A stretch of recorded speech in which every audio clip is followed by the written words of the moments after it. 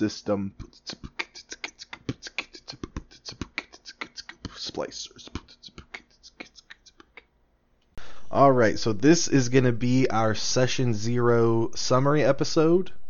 We figured we can give some insight into the process that we used as a group to prepare for the campaign.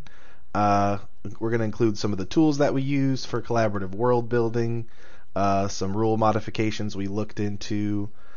We're hoping the episode will be useful, might be a good example of things you can include in your own Session 0 if you want to help spice up your world building or get some buy-in from your fellow players, but it's not going to be critically important to enjoying or understanding the show. If this doesn't sound like an episode that you'll be all that interested in, feel free to skip it. Alright, so I think the first thing we want to talk about is some of the changes to the rules that we're going to be doing right out of the gate. And I think we're going to narrow it down to just the one, which is going to be the change made to inspiration. Our version of inspiration is basically going to be the closest thing you guys are going to get to plot armor. We've taken inspiration from Savage Worlds and have it kind of worked like a Benny combined with if you were to draw a Joker on your turn. For those unfamiliar, we're going to basically make it so that you can have as much inspiration as you want banked up, and you can spend inspiration at any time to re-roll any die that you want. You don't have to take the new result. You can choose to keep the old one. And also, when you spend that inspiration, you get to add your proficiency bonus to the result of either die, of either check. Basically, this super inspiration is going to be usable on any kind of roll or check, namely death saves. So I don't have to worry about giving you guys super plot armor. If you die anyway, even through having super inspiration, then it was just meant to be. We'll just have to make a new character for you at that point. The fates have spoken. Exactly. So I think that's the only change that we're going to actually stick to. I was a little wary of death saves, kind of the way they work at base, so you might notice as we play that I don't have the DM style to just go after players while they're down and on the ground, so you might notice some wonky things going on with me not going for the throat with downed players and death saves and all that, but that's all subject to change as we move along, depending on what we want to change. And depending on if somebody does something stupid and kind of deserves it. True. Alright, so now that we've gone over those slight rules things, we want to talk about some of the goals that we want to set for how we're going to choose to approach to play this campaign. One thing that we already talked about and have all done a pretty good job of in practice is having a specific character voice.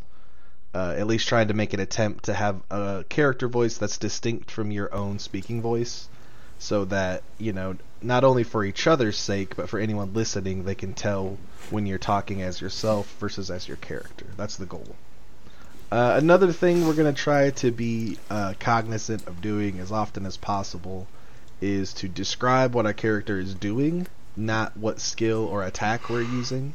So, like, instead of saying, I walk up and attack, or I want to roll perception, we're going to try to use our words to paint a picture to kind of help the podcast be more listenable and to kind of all buy into the fiction a little better.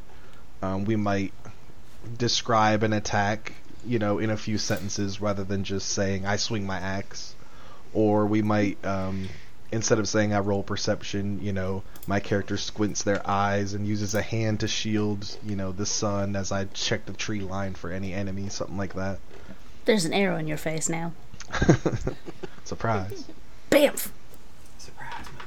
Alright, so I guess we're going to jump right over to world building.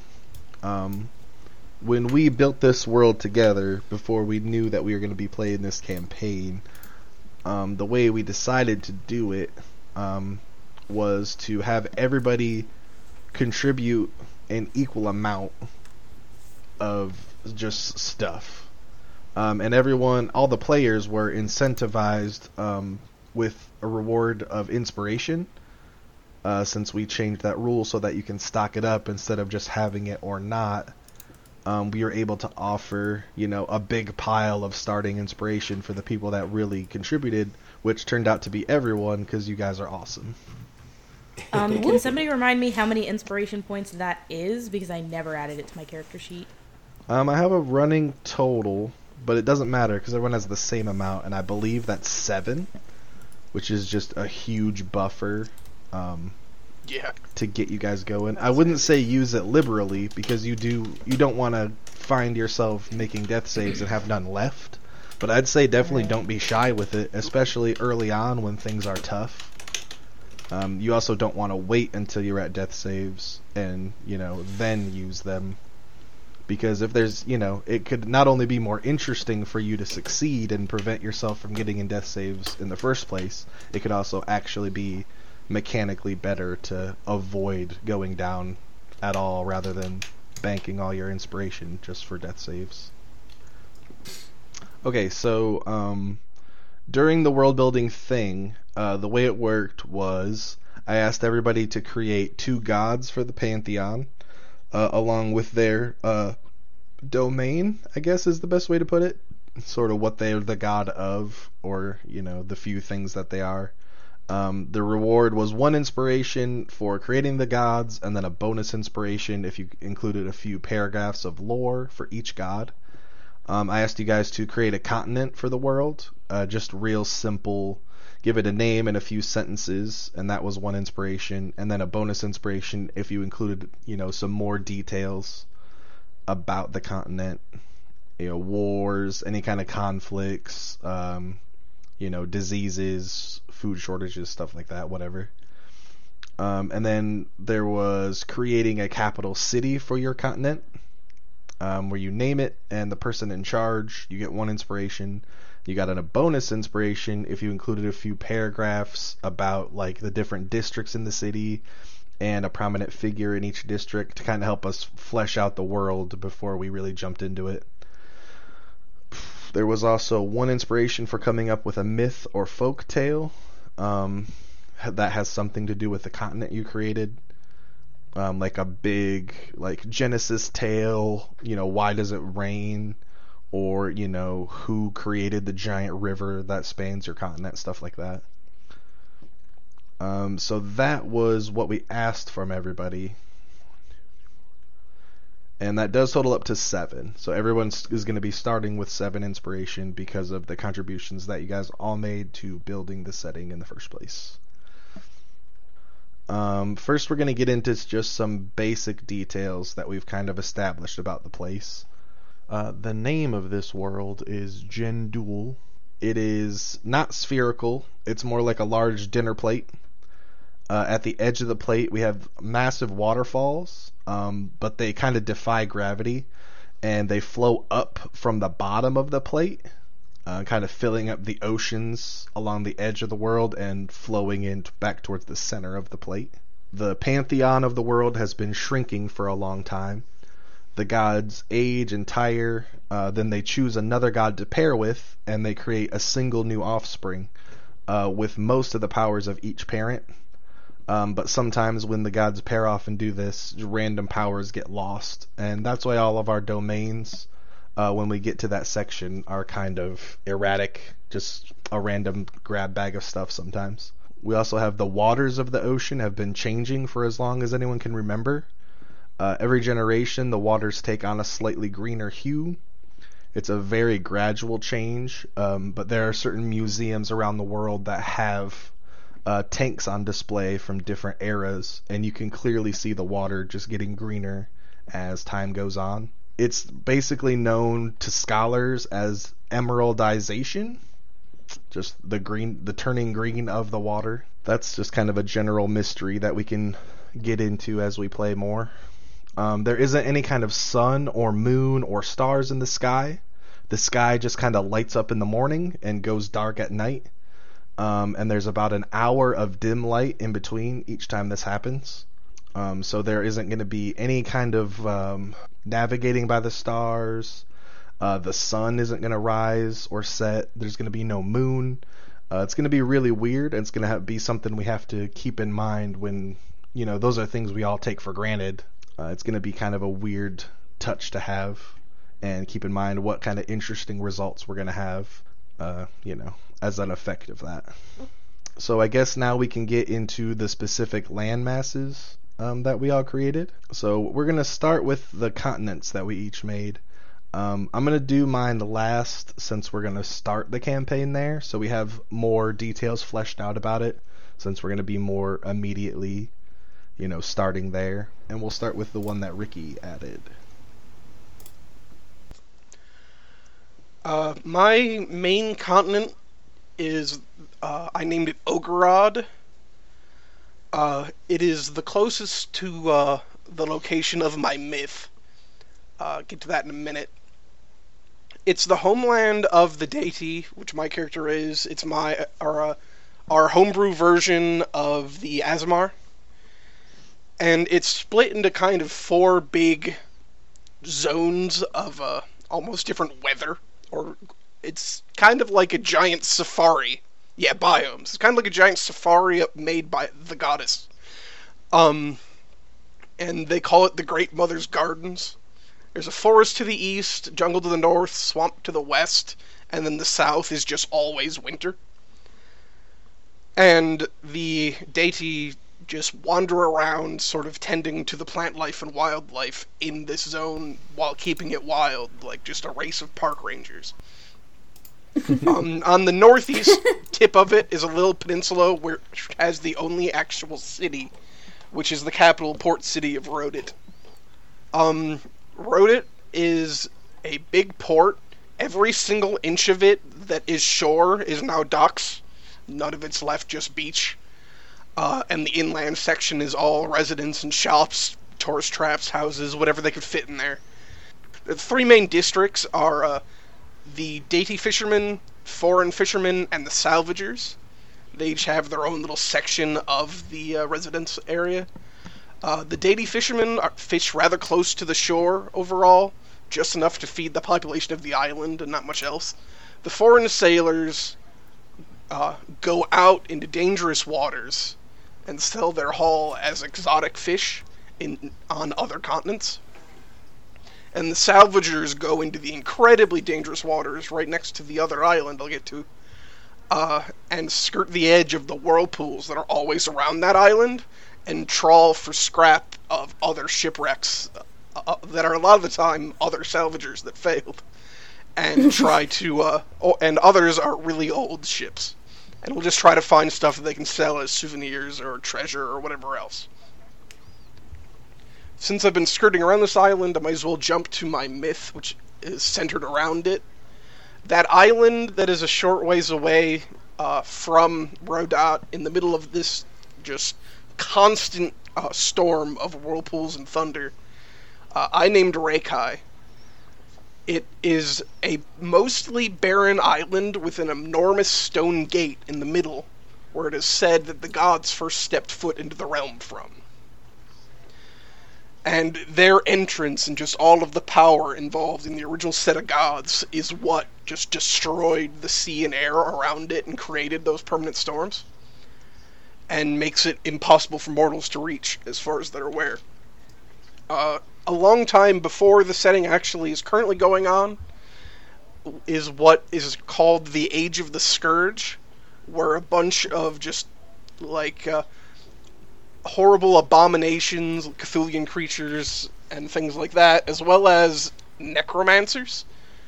I just put inhuman necromancers, but yeah, just crazy sorcerers dealing in horrible magic, and their minions came through and just waged war on the world, and lasted like a century before all the nations worked together and sent a bunch of warships to try to take them out at the source. And that's where most of the salvagers are looking for, is those old ships. And in the end, just one ship made it through, of a few mages, one priest, and a single paladin to guard them, made it through into the gate, where all of the magic users did everything they could to power up that one warrior to guard the gate forever, and turned him into a giant stone golem made of obsidian, where he still stands. And there is a group of paladins now that sort of act in his name to try to carry it on and to be ready with replacements if ever he falls and the Scourge begins again, which is the order that my character's going with. Hell yeah. I think you earned every bit of that inspiration, buddy. That is a in-depth thing that's well stitched together. Alright, sweet. So that was a lot of stuff from Ricky. We're going to go to Dolph, and he's going to tell us about the continent that he created. Okay, the continent that I made was an island home called Rav, and the capital city is Orzo, where the people there call themselves Pastonians. And they built a man-made beer volcano and grew spaghetti noodle trees. Pastonian sorcerers keep the beer volcano flowing with a rare ravioli rock found ages ago. Many forms of pasta foliage grew around the rock, such as farfel bushes and rigatoni leaves. It would be fair if you were ever starving. You could just eat the trees. Wait. Pasta foliage. Oh Did my you not God, catch that's that part amazing. Okay, before? No. This is the Love it. first All right, example of the Shrek inspiration of this setting. Many believe to become closer to the god that they will replace wounded body parts with a special type of living pasta. Their main export is beer. They have a frat house style government, and hazing is a common rite of passage. I think we should pause and kind of expand on that a bit. Because you said frat house style government, like we were all just gonna know what that means. I have never been in a frat Okay. house. I just want to talk about that. So what would be an example of this? Like whoever chugs the most beer is king now? Yes. Okay, that pretty much sums it up. I think that's all we need to know. Frat house style government. I love it. I love this place because it shows you that you don't have to take yourself too seriously when you're world building. Everybody can throw in any kind of crazy idea that they want, and it's up to us as players and me as the GM to take this kind of silly, fun-based thing and try to make some good stories out of it. And, having pasta trees and people with artificial limbs that are made of living pasta is just going to be like some more fun tools in the toolbox for us while we're playing around in the world.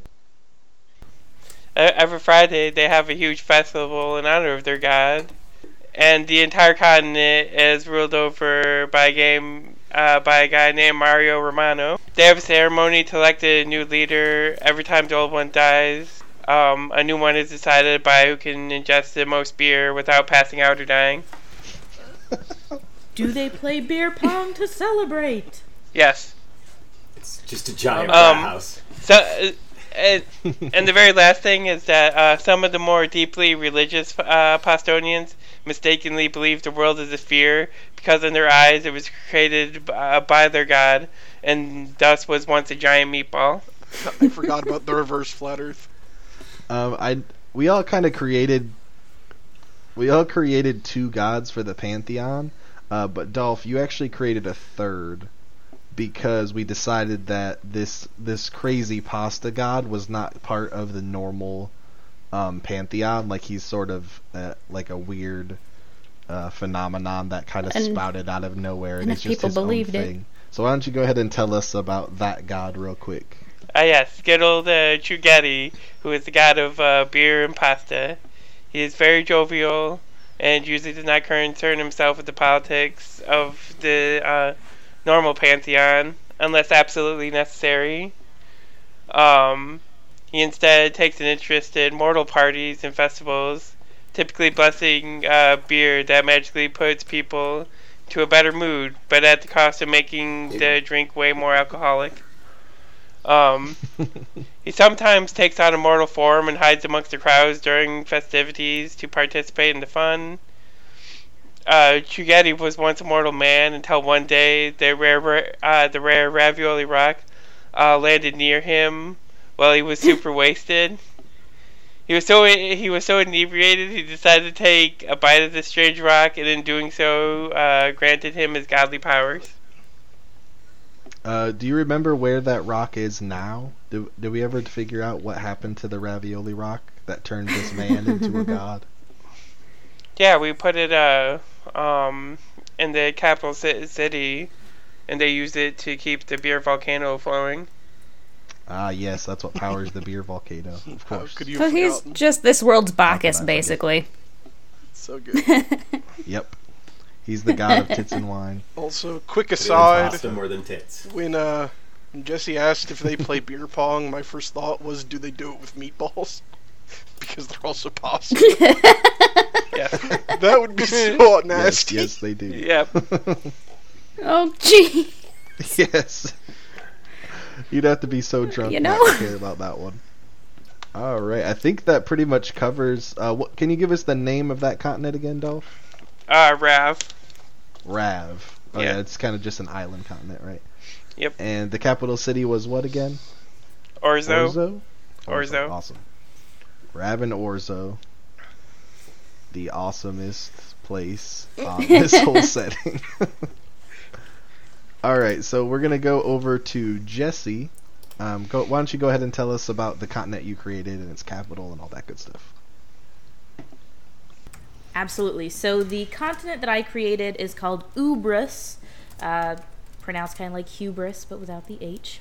It takes up nearly a full quarter of the world plate. It is a vast continent with multiple biomes, a snowy mountain, a series of beaches, a small forest, although the majority of the continent is made up of low hills and miles upon miles of just green, flat plains lands. And the main race that inhabits this continent are the Hound Folk. That is a homebrew race of dog people. They are very nomadic, so they don't really settle in cities and towns very often, at least as a whole. Like, you get obviously individuals, but for the most part, Hound Folk are typically on the move. There are skirmishes between different clans over things like hunting grounds or matters of pride, but they don't have, like, the Hound Folk are too nice. They don't really do war per se. For the most part, those clans live and trade harmoniously. They're plenty friendly to the other races who inhabit and visit Ubrus. I mean, they're dogs. They're all the goodest boy. They're all the goodest boys and goodest. So, no one really knows how many clans of Houndfolk exist or where they all go, because you certainly do not see them all when you're just wandering about the plains. You see a bunch, a lot of little hills and valleys are dotted with some of their temporary camps, but you never get a full picture. They are never out in great numbers. Clans average anywhere from 30 to 50 members at any one time. Anything bigger than that, they tend to break into separate groups, go their separate ways, to form more and more and more clans. There are rumors of forest particular and mountain particular clans of Houndfolks, but nobody's really proven that such a thing exists. And the plains Houndfolk are just like, haha, that's not real. No Houndfolk would willingly live where it's so cold or so enclosed like that. Ha ha ha. Houndfolk often tell stories around their campfires to pass the time after darkness sets in.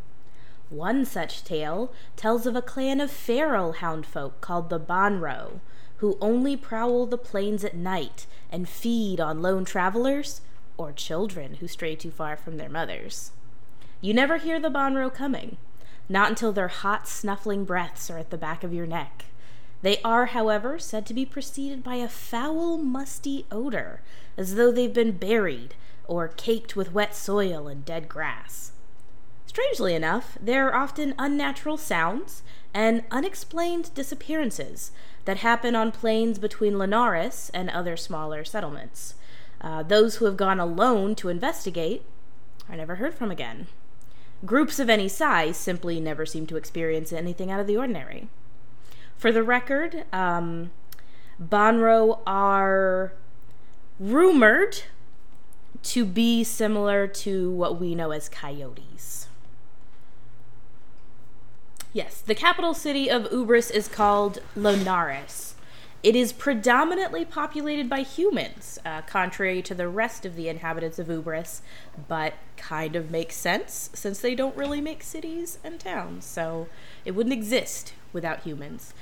Linares does sit at the southernmost edge of the continent, making it basically a port city. And like the other cities we talked about, Linares is basically broken down into districts.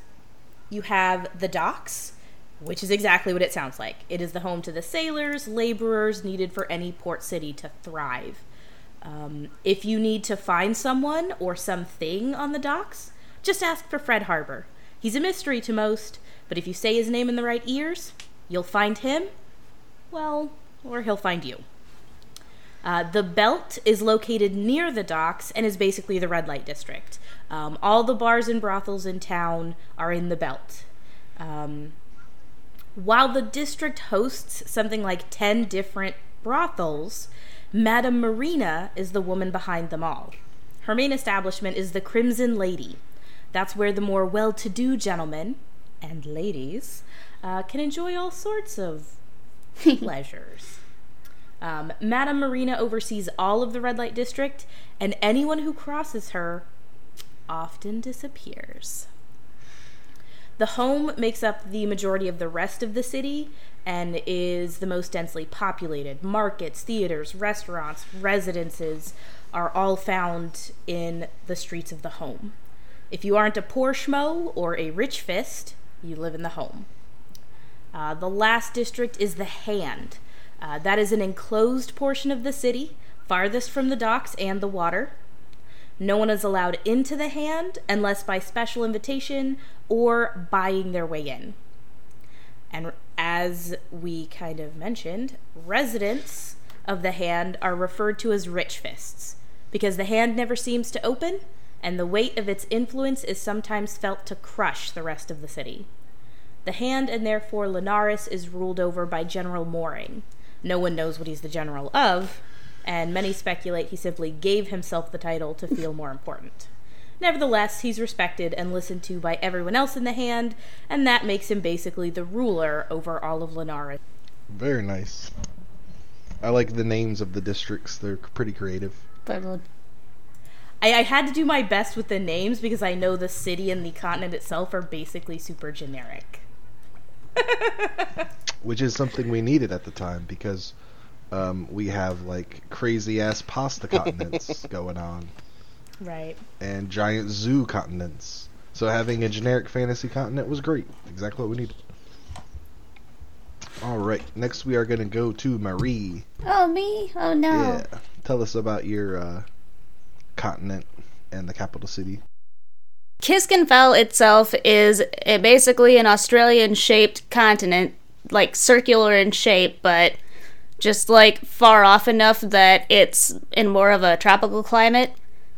The thing that makes that area so unique is the ocean is just low enough that the coral reef actually were able to like grow out of the ocean.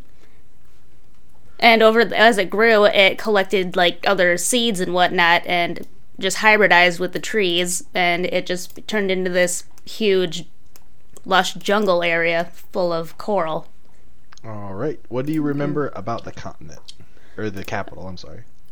Because of how far off Kiskenfell is, they behave in more of a tribal setting, so it's like a farming community that functions both on the ground where the water is and like mostly up in the trees. So if you wanted to like go into the city proper, you'd have to basically climb this ladder because all of the connecting houses and buildings are linked into the trees. Oh yeah. The capital is called Liv. All right. Let's go ahead and go over to Tony, and he will tell us about the continent that he created. All right. The continent that I created is called the Spire. The Spire itself is a relatively small continent on like its square footage, essentially. It's not tiny, but compared to some of the others, it's a lot smaller. But it's very tall. The center of the spire is a mountain, just a giant spike of a mountain that reaches up higher than any mortal has ever been able to climb. And it is said that the top of that mountain is where the body of the dragon goddess, that's her final resting place. Anyways, this island is not very large and not very hospitable. There are things that live there, however. Mostly megafauna, so like giant scorpions, dinosaur-type creatures, just big things, and then really little stuff that is disproportionately deadly. So like venomous rats and things like that. The people that come from this continent are known as the Draken. It's our variation of the Dragonborn, because I think the name Dragonborn is uninteresting and stupid. Just always confuses me because of Skyrim. Not that Draken is... Right? Tell Yeah, us how not you that- really feel, Tony. Not that Draken is actually better, but it sounds like a name rather than like a bad title that humans gave to these people. I completely agree. Dragonborn's your slave name. Yeah. It kind of sounds like that to me. And so I just came up with a name that sounded vaguely draconic, and said that this is like their name. Maybe the humans call them Dragonborn as a derogatory thing or something. I don't know. But they come from this continent. And because their homeland is not very hospitable and also not very large, they very early on started expanding out into the surrounding ocean and like looking for more places to go and settle down and explore. And they were probably one of the first, outside of maybe the Tritons, to actually like go out from their homelands. Interestingly enough, the Tritons only recently came out from under the water to start messing with the overworld. Like it was so ingrained in their nature that the overworld was for lesser beings, that it took 500 years ago or so they actually started coming up to conquer the world, to assert their dominance over it rather than just avoid it, because obviously it's for bitches. Eminent domain. Everything belongs to the Tritons. Yeah, I know that they have been explorers for like they learned to explore before they learned to do a lot of things. Like, for example, I envision that they didn't learn how to make fire with tools until after they learned to sail, because as dragon people, some of them can just breathe fire. Right. So why learn when your blacksmith can just light his forge by blowing on it?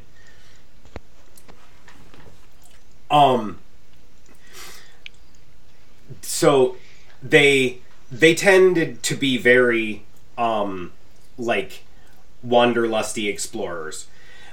And their civilization eventually coalesced back around the island of the Spire. As those ships started to lose their seaworthiness, they would come back to the island and they would attach themselves to the island, and like that's basically where like an older Draken would retire, is their ship would become like their house attached to the island. Over the course of centuries of this, the island has built out a giant like mega city of like ships that have been attached, and then like things built between them, and they've been reinforced, and pillars have been driven down into the ocean floor to stabilize everything. And so there's only one city in the Spire, and it completely encircles the island.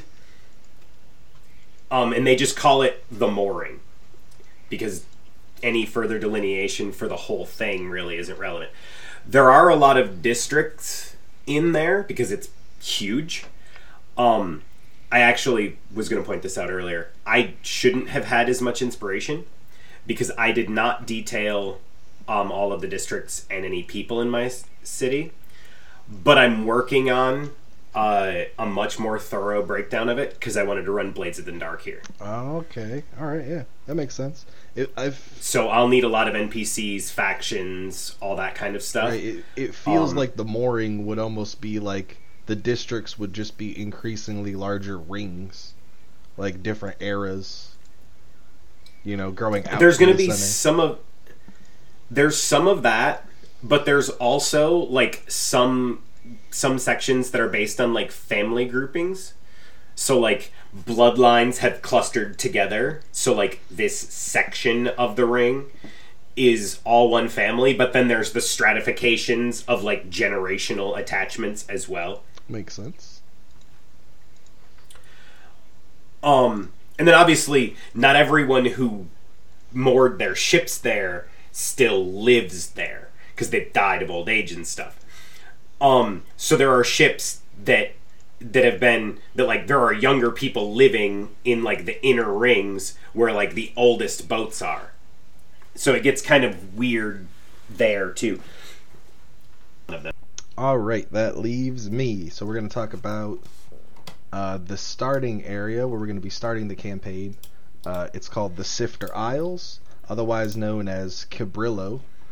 It's basically a huge mega archipelago located in the dead center of the world map, our big flat world.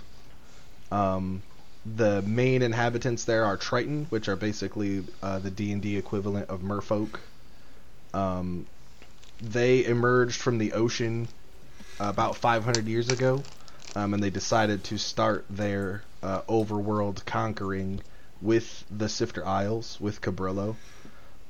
Since then, they have sort of made a peace, and the area is divided between 3 different Triton kingdoms. They all have their established territory, and they basically just coexist peacefully with each other. There's no longer Tritons fighting over which part of the Sifter Isles is theirs. A treaty was struck a while ago, and now it seems that they're focusing their attention elsewhere, although there hasn't been any official declaration of war or any kind of skirmishing activities. Just the whole world kind of knows that the Tritons are eyeing their next overworld target, but no one knows who it's going to be. Because the entire underwater belongs to them. Bigger than the size of all the world mass put together, they have down below and have been living and evolving and building there for as long as anyone can remember. So the Tritons are by far the most dominant force in the whole world at this point. They have just such dominance over the water, and there's so much water in the setting that it's kind of hard for them not to be. So that's, they're starting in the center with the Sifter Isles and Cabrillo and working out from there. And that's going to be kind of a big part of at least the start of our setting, is the fact that in the Sifter Isles, the whole ruling class is made up of Tritons. So, even though it is a big melting pot of people from everywhere, because all the waters of the ocean flow towards the center, it's still all overruled by Tritons everywhere. You know, there's not all of the old cultures being kind of stamped out and forcefully forgotten. Usually it's not really allowed to be taught. It's kind of frowned upon, and it's stomped out wherever it, you know, stems up in a problematic way. So it's kind of an important aspect of the first part of the campaign. I'm pretty sure it's going to be. So the deal with the Sifter Isles is that all the world's water flows toward it, and then it's kind of absorbed by the islands and sent down through some process that nobody truly understands yet. There are a lot of theories, but basically the water gets fed through to the bottom of the plate, where it flows back up along the bottom, and then, you know, back up to the edges, and presumably back to the Sifter Isles to start the whole process over again. The capital city of this place is called Pomodoria. It's ruled by a council of noble-born Tritons from 5 different noble houses, each with different kind of representatives from the 3 Triton kingdoms from down below.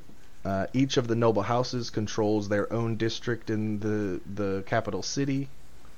And then there's a central neutral district where a lot of the politics are done.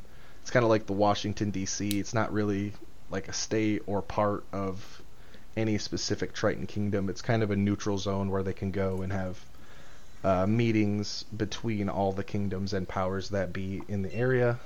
I won't go through all the details of the districts there because I doubt it'll come up.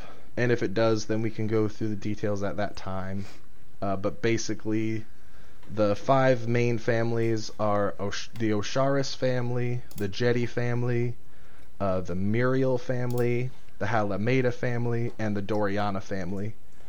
And the Doriana family is the one that's going to be most important to us because our starting city, Felgarant, which is sort of a smallish village, the noble that oversees that city is from the Doriana family. So that's going to be important for the sake of the story. So the Sifter Isles are basically just a big chain of islands. So everything is kind of a mixture of beach and wetland. All the wildlife has either an aquatic or amphibious aspect to it, if it's not just a bird, which even those are going to be like pelicans or seagulls, you know, those type of annoying ocean birds or whatever. Another interesting aspect about the Sifter Isles is that they have amazing bridge building technology.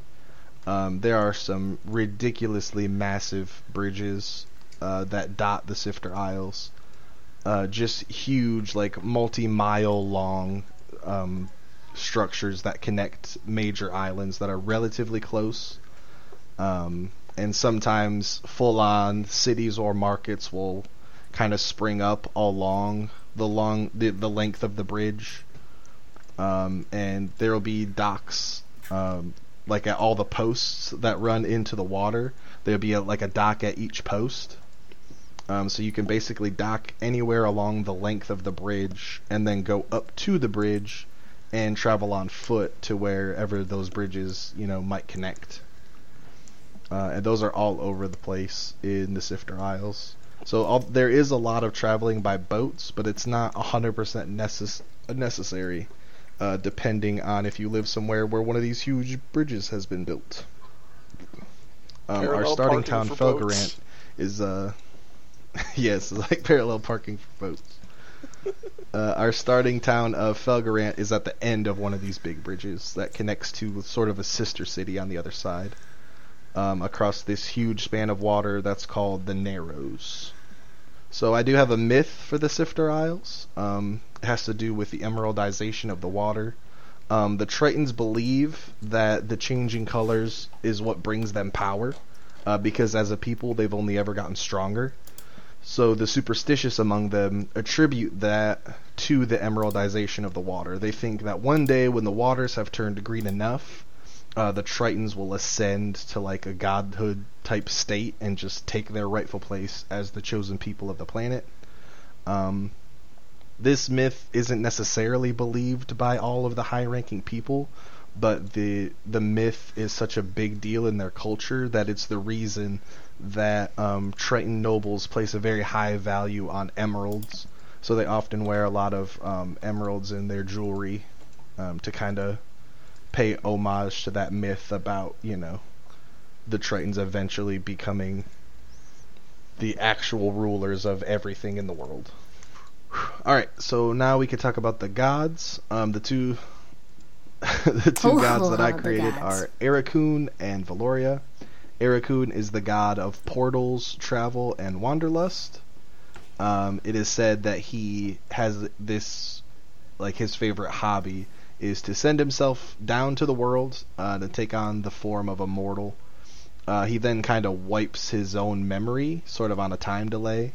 So for a few decades, he can just wander, experience new things, explore new areas. That's his other domain. It's exploration. So anyways, Ericune, that's what he does. He wipes his mind, he explores. He's one of the more passive gods. Obviously, when you make it a habit of just disappearing for a few decades, you can't really be relied on. So they don't make account of him like in the politics of the Pantheon. He comes and goes as he pleases, and he's not particularly important in the grand scheme of things. His domains aren't so powerful that his attention is needed at all times. So he can afford to just, take the time to make the trips and do what he likes. Valoria is kind of the opposite of Ericune. Being the god of time and fate, she has a pretty heavy hand in the way that the world works and what happens. She's always at work maintaining a healthy and constant flow of time, while also doing what she can to sort of nudge mortals in the correct direction of their fate without being too heavy-handed. Some people call Valoria the goddess of luck, but that's kind of a misnomer. Because if she intervenes in something, if she grants you a boon, luck has nothing to do with it. It's all about fate, destiny, determinism, all that fun stuff.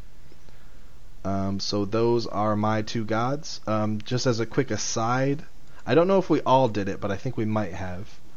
I've created sort of little agents for Valoria that actually roam the world. So I call them Provideres. In cases where Valoria has to be a bit more heavy-handed, she sends Provideres down to personally steer a target toward their destiny. If they're being particularly belligerent, she'll have to send one of these agents down to do the hard work. In their base form, they basically look like leprechauns, but they have the ability to shapeshift into any form that they come across, and they use that ability to kind of figure out the best form that they can take to gain the trust of their target, so that they can influence them towards their destiny. It could be anything like a Jiminy Cricket figure, or what was the dragon from Mulan's name? Mushu?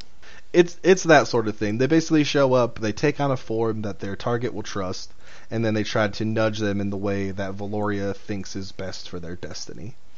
If a Providere fails at their duty, they lose all their powers and their memories, and they just stay stuck in whichever form they took last. So some people say that if an adopted animal is particularly long-lived, they might suspect that it's actually a Providere that failed in its duty and is just stuck as a cat or whatever.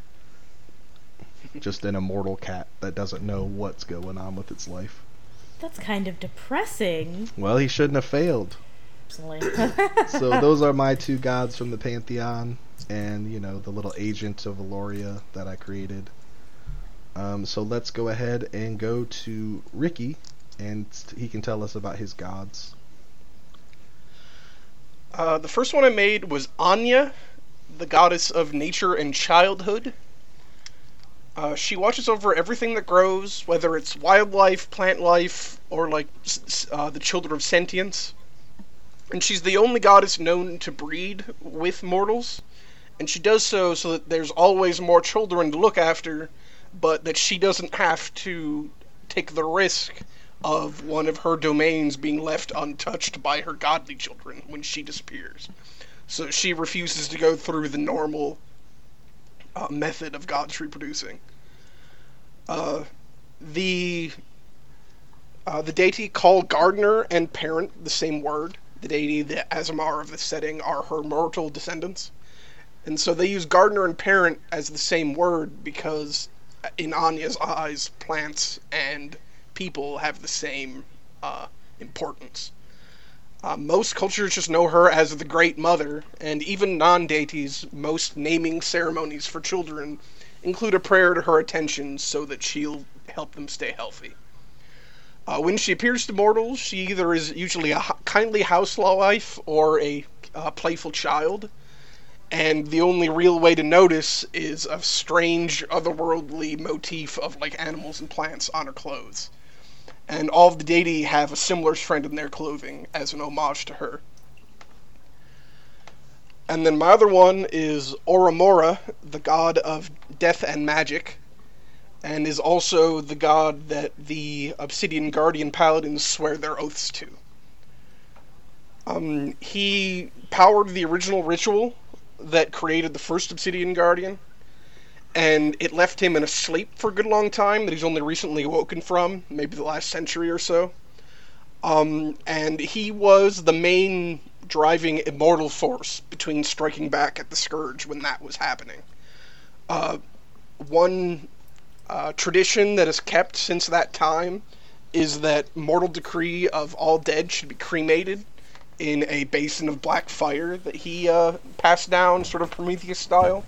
So all of the sort of funerary areas, shrines to him, have this little basin of black fire that's supposed to be used to cremate everybody.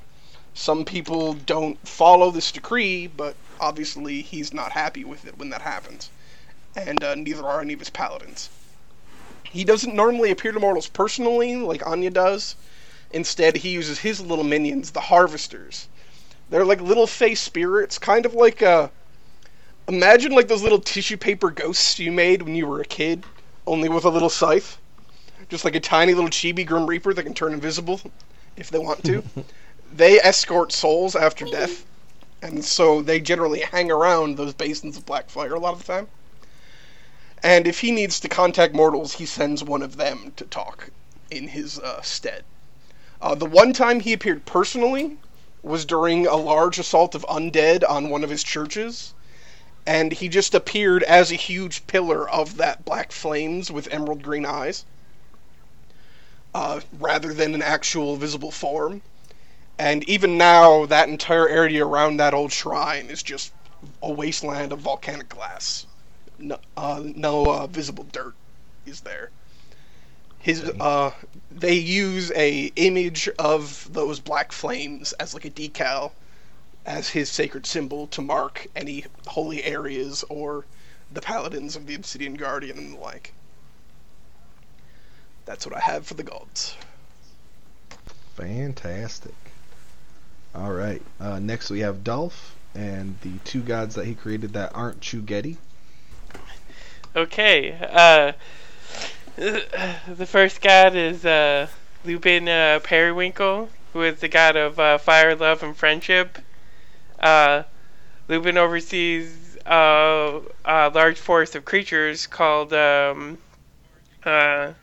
Nixie, or Nixus for singular. But from afar, these creatures look like small floating balls of fire. But up close, one can tell that they are actually small pixies engulfed in a bright flame. These creatures are similar to Cupid in that they can spark romance or friendship between people they see to be fitting. But instead of firing arrows, they instead land on the shoulders of prospective lovers and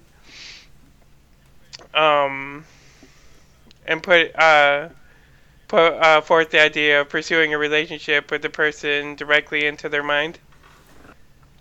And then the second god is Bruce Baxton the Fourth, who is the god of bureaucracy, government, currency, and light. The busiest of the working gods. Bruce Baxton the Fourth is constantly at work micromanaging and inventing new protocols. When he makes a major breakthrough, he sends the idea to the single most influential person in the world at the time in the form of a dream. He insists that he be referred to by his full name. That is a great god. Alright, next we're going to go to Jessie and the two gods that she created. Alright, so one of my gods is Idal, god of trade, guidance, and avarice. It is said that Idal was once the most beloved god in the pantheon, a generous creature who was quick to give directions, advice, or a helping hand whenever it was needed. But one day, he had a run-in with one of the other gods. The stories are unclear which one. Kuma and Laris are the names that most commonly fill the void when the teller is pressed to guess. Regardless, the tale goes that Idal's most prized possession was stolen from him. It made him angry, bitter, and mistrustful of everyone who comes near. So Idal is thanked when trade is good, or one's sense of direction successfully leads them home, but he is just as quickly cursed when a trade goes south, greed leads to bad business decisions, or one gets lost. There are no agents of Idal.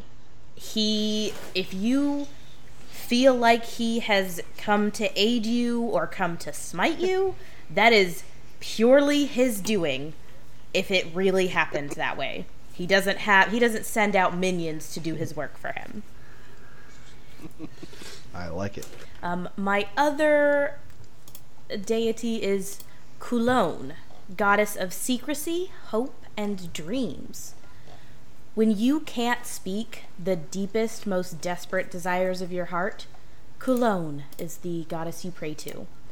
It is said she speaks to her followers through their dreams, sending them cryptic messages that lead many to seek out prophets and dream tellers to unravel the mystery. But not all the dreams are good ones. She's also been known to send nightmares to the tellers of secrets or those who knowingly shatter another person's hopes or dreams. Therefore, whenever a follower of Kulone shares a secret or has a secret shared with them, they utter the words, "By Kulone's wrath," to seal the oath of secrecy. Kulone is said to have agents, but the stories and the descriptions of what these agents look like and what they do vary so vastly, no one is really certain. Mm-hmm. Those are my gods. I like it. A quick note about all the gods and the way that they're going to kind of work in the world. There aren't any regional or race-specific gods. Like, any race or any person from anywhere could worship, or any or all of the gods depending on the situation.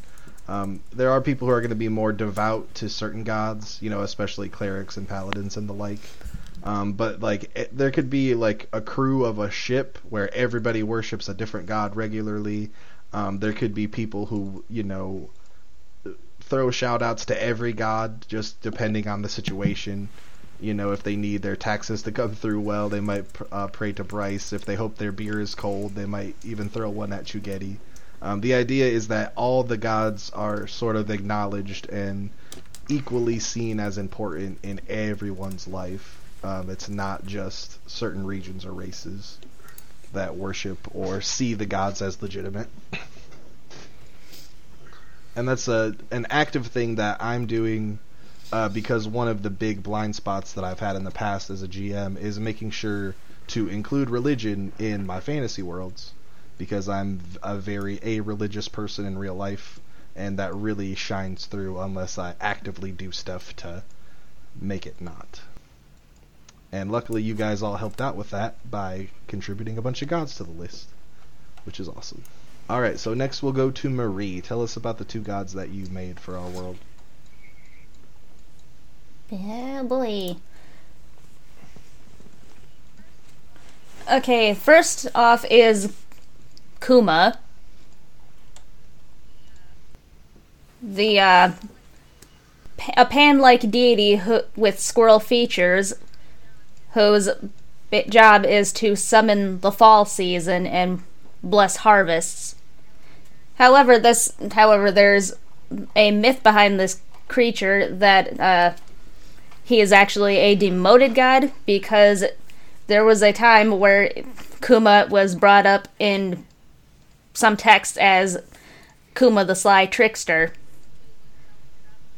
who would sully travelers with misfortune and play pranks on anyone who crossed his path, including other gods. And in one instance, there are people who will say that his being demoted was a result of being a key player in Chugetti's creation, an act that angered the other gods, so now he's subjected to having his powers halved and limited to calling forth fall weather and blessing fall harvests. So boring. Did you have any agents? Agents? I guess there's like these little sprites that he has that like scatter around to do the blessings for the harvest. He just like summons them too, and then they go do their thing and then go back. So he like gives them seeds, and then they carry the seeds and just like drop them in random places. What form do they take? Yeah. The sprites? Oh, they look almost like tumbleweedish. They like if you're like not paying attention off in your peripheral vision, they'd seem like a tiny blur out in a cornfield or something like that. They're like secretly depositing little seeds that help boost harvest. I like it. They don't really have a true form, just other than it's like a fuzz. Like imagine those little fuzzy black things that were in all those Ghibli movies. The dust sprites! Yeah, the dust sprites, yeah. Okay, my other one is known as Sukan, known also as the world fish. It's a shimmery, gargantuan-sized ancient catfish that just lives, like, basically up at the bottom of the plate. The job is to act as the filter for the ocean and sift out particles that infect the world in a terrible way. It's like anything that, like, would like damage a specific plant or creature. It just like shuffles on in and just like eats that. Sukan's domains are wisdom and medicine. The little reefs that surround the land can be pulled out of the ground and crushed into a really potent healing salve. So they believe wholeheartedly that Sukan is the one responsible for most of, if not all, the cures. Because of their this full-found belief, they kind of have this bout with the Triton, since they like believe something else is responsible for that. True? Right. The Tritons believe that the Sifter Isles are what sifts the water and, cleanses it before sending it back out to the edges of the plate. Whereas the people that believe in the world fish, they think that the world fish is the one that does the filtering, right? Mm. And, yep. And seemingly, if the world fish is the reason that the water is getting green, then it has nothing to do with the Tritons becoming all powerful. So I could see why there would be a lot of conflict there. Can I just say I love the idea of a world fish? I don't know why. Just the whole idea sounds fabulous to me, and I approve. So last but not least, we have Tony and his gods. All right. So the gods I made are Laris, the god of storms, thieves, and charity. This god's tenets are not taught in churches. Instead, they are taught on street corners to anyone who will listen. The priesthood particularly cares for orphans and the homeless. And they preach that selfish gathering of wealth to the detriment of others is considered blasphemy. However, taking from the greedy to give to the unfortunate is considered sacred. He's very Robin Hood-esque. And then the other god I created is Lintas, the goddess of spring, new beginnings, and sea monsters. Lintas believes that people are at their best when tested and traveling down paths that they wouldn't choose for themselves. Her followers worship the spring as a chance to begin again and pray to her at seaside shrines to spare them the attention of the great leviathans. Like, avatars in the world are a combination of the leviathans themselves and these, like, little, like, almost fairy-like type things that flitter around the leviathans and always appear, like, floating to the surface,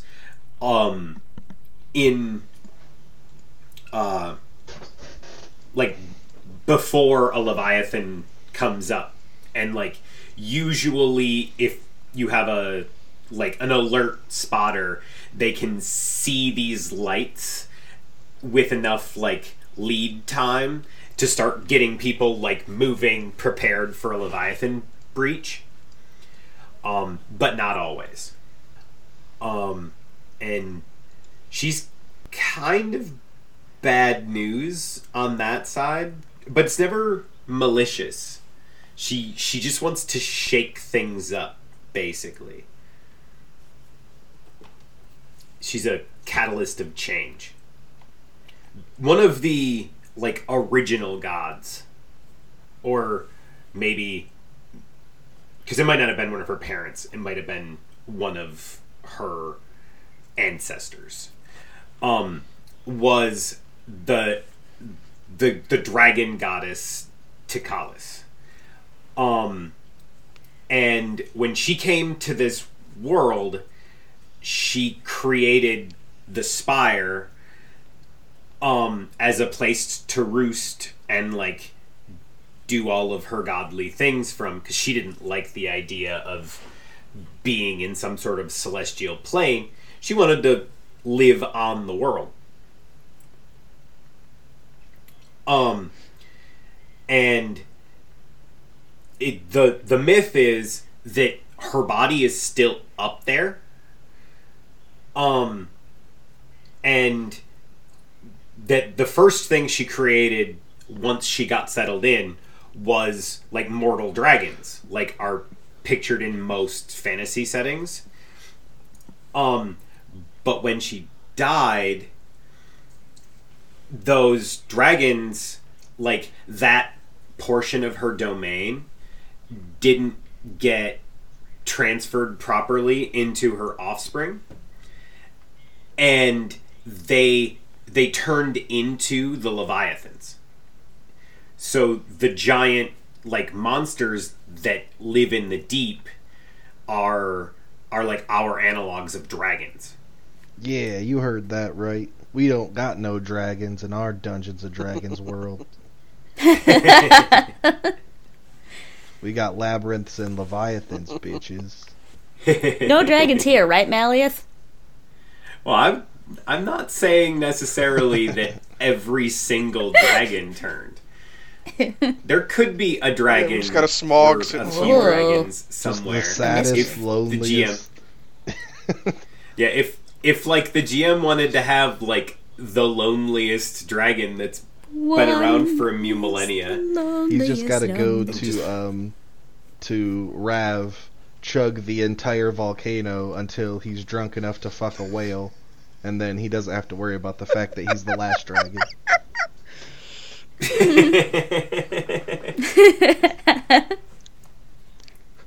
Just like anybody else, just get drunk enough to fuck a whale. Fucking hell, my head.